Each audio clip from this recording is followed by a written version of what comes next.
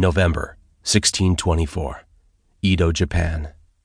The katana hummed through the air, its curved edge heading inexorably toward my chest. I dove to the side. Wisps of black drifted from my temple where the sword sliced through my hair. Cries erupted from the crowd gathered in the fish market. Shock and delight displayed in equal measure on the faces of the spectators. I landed on my back with a harsh grunt. A sandaled foot stamped on my right wrist before I could move. The man looming above me kicked at the sword in my hand. It skittered across the cobbled square and came to rest at the feet of a wide-eyed little boy. He leaned down to touch it but was yanked away by his anxious mother before his fingers could make contact with the metal. Something sharp dented the skin at the base of my throat. I froze and stared past the gleaming steel edge of the katana at my attacker's inscrutable face. "Do you submit?" he said calmly. I studied the man for a moment, admiration darting through me, despite the sword pressed against my neck. Dressed in dark blue hakama trousers and a gray Hidatari vest, Musashi Miyamoto cut an impressive figure even for a samurai. Taller than most of his countrymen by a good few inches, he had a broad physique and sinewy arms that spoke of his skills as a martial artist and swordsman. Dark strands had escaped his topknot and framed his rugged face, giving him a wild look. I smiled faintly. "Yes, I do. It still does not change the fact that I want you to be my teacher, Miyamoto Dono." He frowned. Although none deserved to be called a master more than he, Musashi was a modest man and loath to be seen as anything other than a humble warrior. It was one of the things I liked about him. A figure moved behind the samurai. I glanced at the young boy who stood watching us with a grimace. "Greetings, Iori-kan," I said lightly to Musashi's adopted son. Iori Miyamoto narrowed his eyes. "I would appreciate it if you would not address me in such a familiar fashion, you crazy nanmanjin." I grinned. I had gotten used to being called a southern barbarian ever since I landed in the port of Nagasaki a few months ago.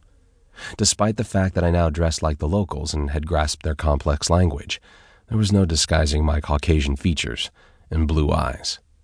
This was the 5th time I had challenged Musashi to a fight since I arrived in Japan. It was the 5th time I had lost to the great man. I voiced the same request I had made on the previous occasions I had faced him. "Let me be your apprentice." Musashi sighed. "No."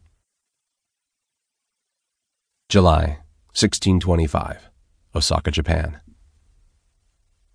Carts rattled across the wooden bridge spanning the river, another noise among the myriad others rising from the bustling streets behind me. The gates and turrets of an imposing castle towered against the skyline to the south, its forbidding stone walls marking the low hill that formed the center of the sprawling metropolis. It had taken me just over a day to travel here from Kyoto. I had followed the Uji River as it meandered through the flatlands of the Yamashiro Basin and spent the night at an inn in one of the villages dotting the Green Valley. Although the innkeeper observed me with a healthy dose of suspicion, he did not turn me away. A dawn mist still hung over the rice fields when I departed the hamlet this morning, an uninterrupted vista of ghostly gray stretching out to the mountains to the west. I leaned against the bridge railing and watched the riverboats crisscrossing the wide waterway below. Like Nagasaki, Fukuoka, Nagoya, and Edo, Osaka made for an impressive port city. As an immortal who had traveled half the world, I could see why the islands of Japan held such a strong appeal for the Europeans wishing to expand their trading routes to the Pacific, foremost among them the increasingly powerful Dutch East India Company. Splashes of color drew my gaze to the wharfs and docks lining the closest bank. Dyed banners and painted lanterns dotted the walls and terraces of the houses and shops crowding the water's edge. I had been told of the upcoming Tenjin Matsuri by the Kyoto merchant who gave me directions to Osaka. An annual festival dating back over 800 years to the Heian period, the Tenjin Matsuri was dedicated to a local patron god of learning and art and was apparently celebrated with great zeal by the Osakans over a period of 2 days. I had a good feeling about the upcoming festivities. I could not help but sense that my long-held goal of becoming Musashi Miyamoto's apprentice was finally within reach.